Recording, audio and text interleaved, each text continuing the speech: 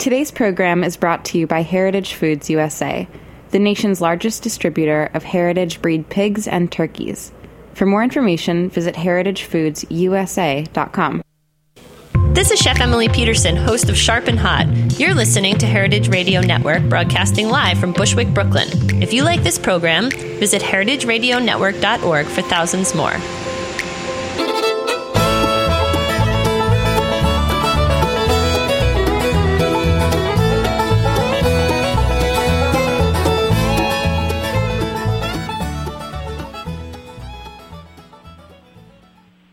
Hello, Greenhorns. This is Severin. This is Greenhorns Radio, radio for young farmers, by young farmers.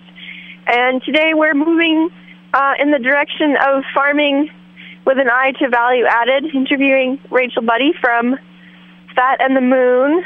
She makes, well, I guess they're cosmetics, but they're part of a spectrum of products that are in the herbal department, made by many witches and aspiring witches, as we reclaim more and more parts of our consumer products for the local economy. Rachel, thank you for joining. Thanks so much, Severin. So tell me, but some of your products say that they're made in Oakland, and some of them say that they're made in Point Arena. Will you tell us a little bit about your territory as a witch and about your production of these wonderful concoctions? Yeah, I would love to. Thanks so much for having me on. The products are actually now exclusively made in Point Arena, California, way up on the coast, about 3.5 hours north of San Francisco, but by way of Oakland and by way of Brooklyn. So I started in Brooklyn, actually. I lived there for 11 years as an artist, going to art school. And then, I got really interested in herbal medicine, starting with the weeds, really. And then from there, just wanted a different kind of lifestyle. And so headed west and just spent a short time in Oakland. And then now I'm living the dream on a really beautiful little farm up on the coast. And I'm able to grow a lot of the herbs that I use in my products. I just get to make body care products all day. So pretty much they're things that I use on a regular basis, and my friends use, and my family. So there's a pretty big spectrum of products, from like more medicinal things like foot powder for all kinds of fungal issues and things like that, all the way to like lipsticks and adornment. So but they really just come from my own needs and the needs of the people in my life. So you looked around in the world and decided that the things that were being sold were not good enough. And, a lot of people make salve. A lot of our listeners, a lot of my friends, a lot of the young farmer people are making salve and tinctures. And then some people making soap. But, it's a whole different kettle of fish when you start making emulsions. I wonder if you could just tell us about how you approached the learning, and then what it was like perfecting the craft of creams, decadent creams. Yeah. I think I'm an artist, and so sort of materials and exploration of materials is one of the things that I enjoy the most. So. I guess I looked around and I had a pretty substantial stash of body care products, and some of them were like the all natural brand, and some of them totally weren't. So I think I was looking for something that was good for my body and actually worked, and I wasn't finding a lot of that. So I think, I was just if I'm not seeing it, then maybe I can make it. So I think it's just I decided to take that project on, and I was kind of amazed at the simplicity of it. There's some skills for sure that you need to get and all that stuff, but it's once you see it, once you do it once, and you have the drive, it's really a lot of the stuff is pretty straightforward. And actually I teach workshops. It's part of my sort of Fat in the Moon how I want Fat and the Moon to be in the world, is also passing along those skills. So, it's just like, it's amazing when somebody just shows you one time how to do something, how it just takes all the mystery away. So, I was just pretty devoted to finding alternatives, and luckily the plants are really fun to work with, honestly, and all the materials that I have are kind of a blast to work with. So, I didn't really, it was like a very attractive endeavor in that way. Well, you haven't revealed how you learned. Did you read books? Did you find workshops? Did you find mentors? So what's the process? Yeah, so I've taken a couple of different workshops, and then also I've studied herbal medicine through a couple of different workshops, but also this really amazing herbalist here in San Francisco, Joshua Muscat, and then I have another teacher, Kat Harrison, who's more in the ethnobotanical realm.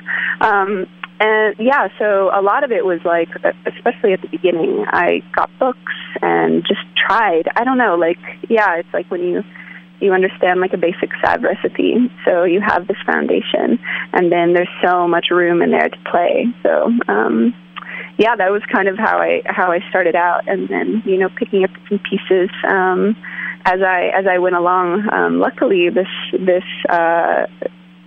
phase of my life, it seemed as if anytime I needed an answer about like a particular herb or ingredient, there just happened to be a person around at the very same time who could bestow that information upon me. So, and I've also taken permaculture.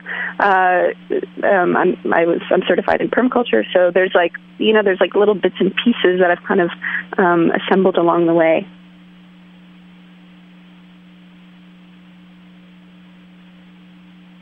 Sorry, I had to unmute. You're making it sound very plausible that more of us could join you in the cream making. Tell us about your experience of the market. Obviously, as an artist, you have a good flair for branding and for making a nice bottle shape and describing things nicely. And what was your methodology as you went around trying to find a market for the products? And is this now a full livelihood? Can you make it into a full livelihood? Tell us about that. Yeah. Do you distribute nationally or only locally? That kind of question. Yeah. And remember, our audience is young farmers, so there's likely to be people who are interested to learn from your experience.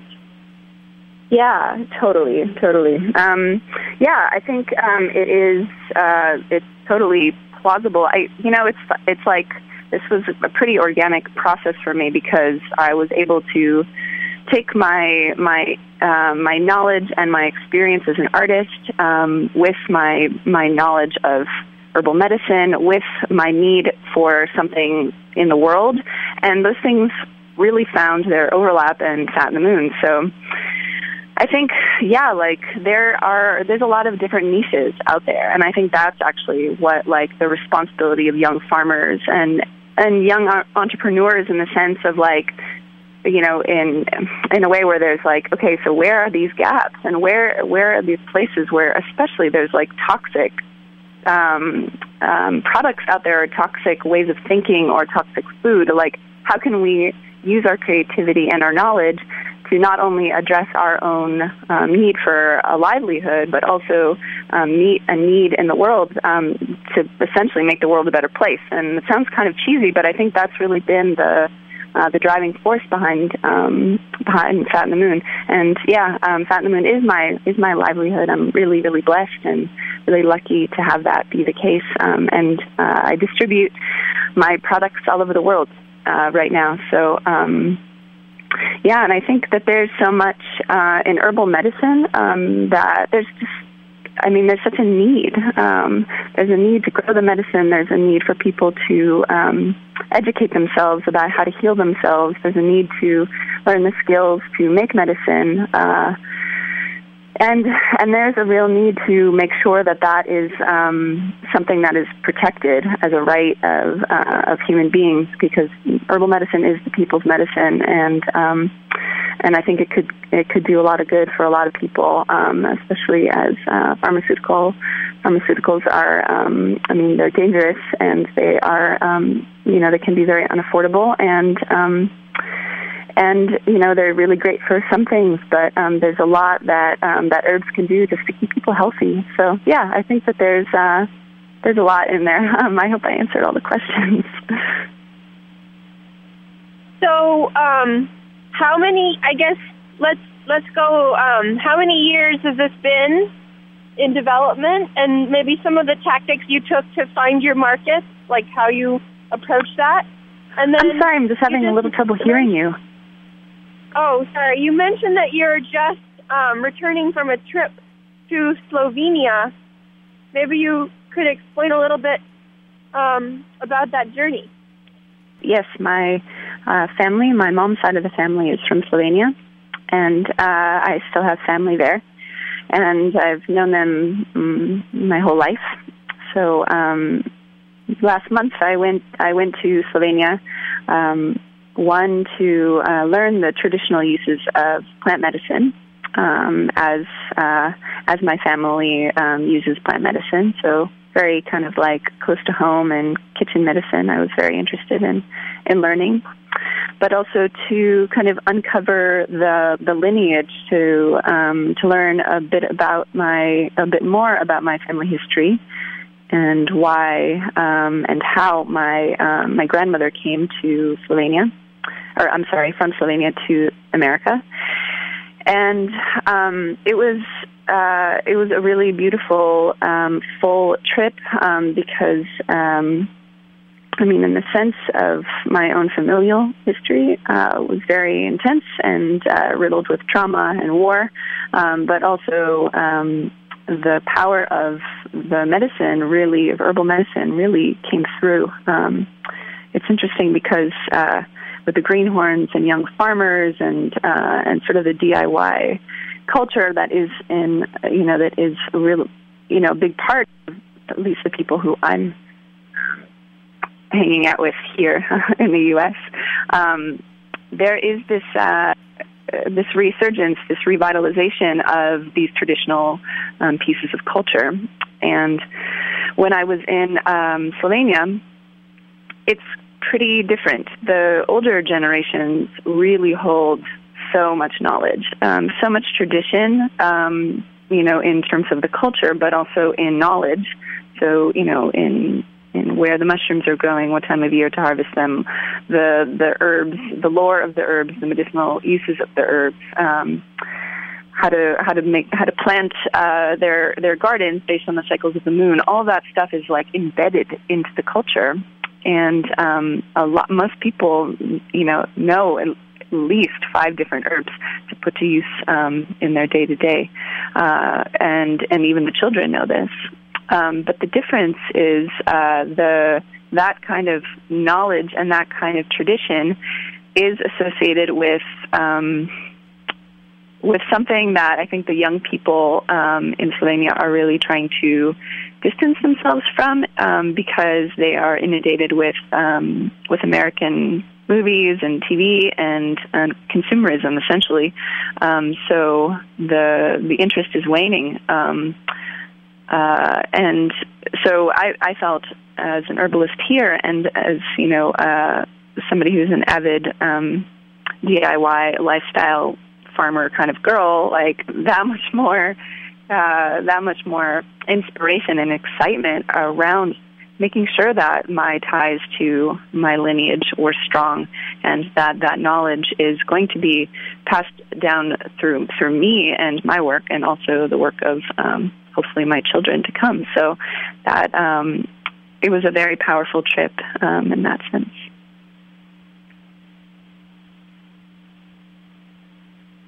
Well, it's a question I have. I have this question. We're inundating the world with marketing narratives and fetishism of consumer capitalism, and everyone everywhere is bombarded with these messages of desire for consumer products and digital products. Severin, I'm having a hard time hearing you. Oh, I don't know. The technology is terrible, but the point is beaming an alternative message of a more grounded economy is kind of the challenge. And I feel like as an artist, you're building a very powerful, like, desire narrative for, at least in terms of the creams, like in terms of the sensual experience of putting on these face creams and being connected to the production and the story of that production. Have you thought a little bit about what the kind of performative aspect of your cream and your work, what that kind of is, or maybe I'm pushing you in a direction that's uncomfortable? Sure. I think I can understand what that means. Let's see here. Performative nature. So I have a lot of different products, and I guess it depends on kind of what's going on with your body, or what particular product that you're using, but kind of in the same way that like Whole Foods, you have like a very delicious broccoli, that you've just picked from the garden, and the flavors are so good that you kind of need less. Like there's something where the quality is high, so you don't need so much quantity. And so that's how I feel about the ingredients that I use. And so, everything is kind of in smaller jars, and it's sort of in this way like concentrated. So and again, I could speak maybe more specifically about each product, but in a sort of general sense, I try to maintain the top quality of all of my sourcing. So for herbs and for oils and for waxes, and then there's a little bit goes a long way with all of the products. I would pretty much say. So it's a little bit about them, maybe like specifically performance-wise. Well, I guess what I mean is that the posters and the cosmetics industry spends some of the most money on marketing of any industry, and the CoverGirl and the Lancôme, and especially in the airport. I've just been in the airport a lot. Holy smokes, there's so much makeup for sale, and so when I think about trying to help reacculturate a generation into a desiring and feeling a wholesome connection to work and to place and to what it means to be a humble human in a big landscape, that your little potions are kind of like an antidote to that consumer culture, and they're decadent, and they're desirable, and there's nothing quite as desirable as a nice cream on your face. And so I don't know, I guess I was pushing a little bit to see if it's almost like a performance of this kind of anti, it's like anti-consumerism or something. Yeah, I see what you mean. Yeah, so, Fat in the Moon is a feminist endeavor, for sure. And it was, one of the considerations when I started this as an actual business, where I put fat in the name of, this beauty care business. And a lot of people, even my friends, were like, why would you use that word? And it's going to turn people off. And I felt like it was just like, Fat in the Moon is like this opportunity to provide really good, healthy products for your bod, but also to be a little bit playful and to be a little bit like, okay, let's be conscious of the toxic ingredients that are in so much of our shampoos and our makeups and our body creams and our baby washes, but also let's be really aware of the toxic messaging that comes along. It's just like you don't even think about it, but it's so insidious. Like the anti-aging, anti-wrinkles, anti-cellulite. There's so much that just presupposes that there's something wrong with you, basically, that you need this thing because there's something wrong with you. And my interest is in really about like self-love and indulgence and taking care of your body because you love it and because it deserves to be taken care of. And I think that is really what I want to promote, and what I try to do, even as an example of this. This is something that I really love to do, and I want to empower other people to take care of their bodies, but also to learn a little bit more about plants and learn about the ingredients, not only that they're eating, but also that they're putting on their skin. So yeah, that's because we are all affected by the posters. I lived in New York and was a nanny for years, and really, really saw how advertisement gets into the minds of especially young girls so early, and really plays on just like the insecurities of the young in ways that are just like, you're making me feel insecure because you're trying to sell me a cream. Like, that's just ridiculous. So yeah, I'm all about self-love and enjoyment, and there is something a little bit decadent about it, but I think it's really just it's just about like fun, and fun in kind of a serious way. So, I guess a question I have for the people in the audience who are, considering doing more of these kinds of products potentially from their farm, or, rose petal in glycerin, or salve made out of calendula, or tincture, or oil infused with St. John's wort flowers, or growing aerial parts, or soap. All of these are kind of the crafty projects that we might do on the fridge, but not really like bring out into the farm stand.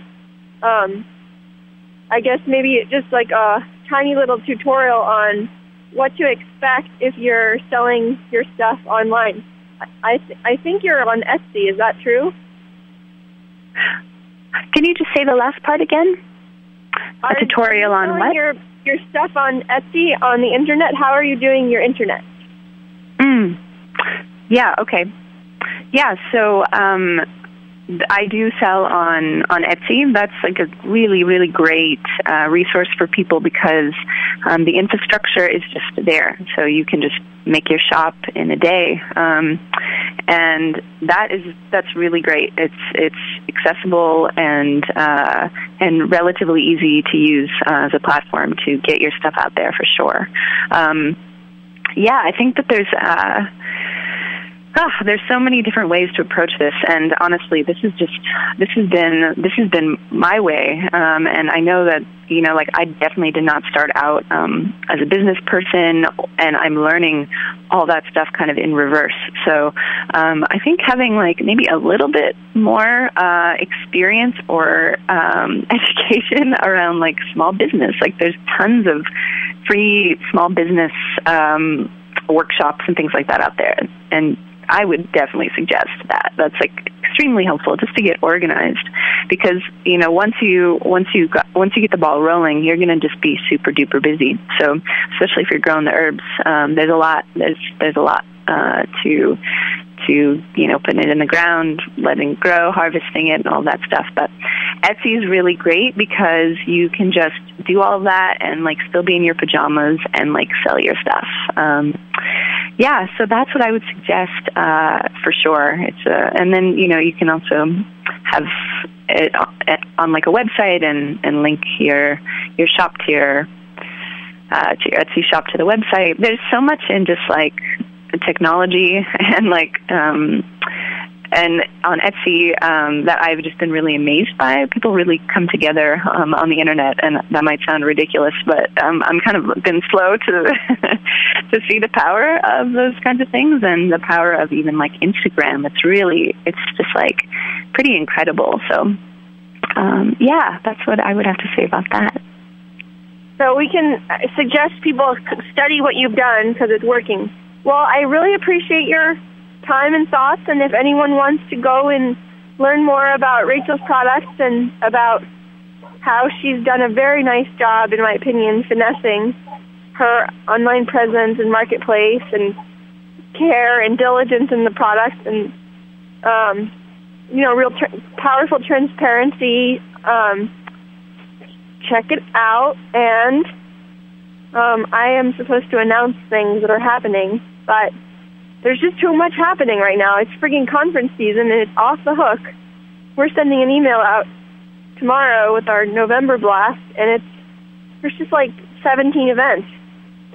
So Grange Tour is coming. We're coming down from Mendocino to San Diego. We're going Fort Bragg, Little Lake, Anderson Valley, Sebastopol, Santa Cruz, Shaping SF with Chris Carlson and Lisa Ruth in San Francisco, on down to San Luis Obispo, Ojai, San Juan Capistrano, San Diego. So if you're in California and a Granger, or not a Granger, but wanting to be introduced to the Grange by the Greenhorn, hop on the website, grangefuture.org or thegreenhorns.net, and come and attend one of our fun parties.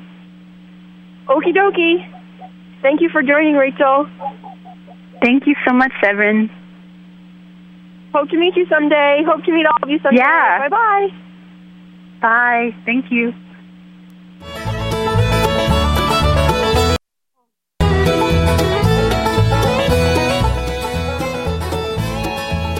Thanks for listening to this program on heritageradionetwork.org. You can find all of our archived programs on our website or as podcasts in the iTunes Store by searching Heritage Radio Network. You can like us on Facebook and follow us on Twitter at heritage_radio. You can email us with questions anytime at info@heritageradionetwork.org. Heritage Radio Network is a 501c3 nonprofit. To donate and become a member, visit our website today. Thanks for listening.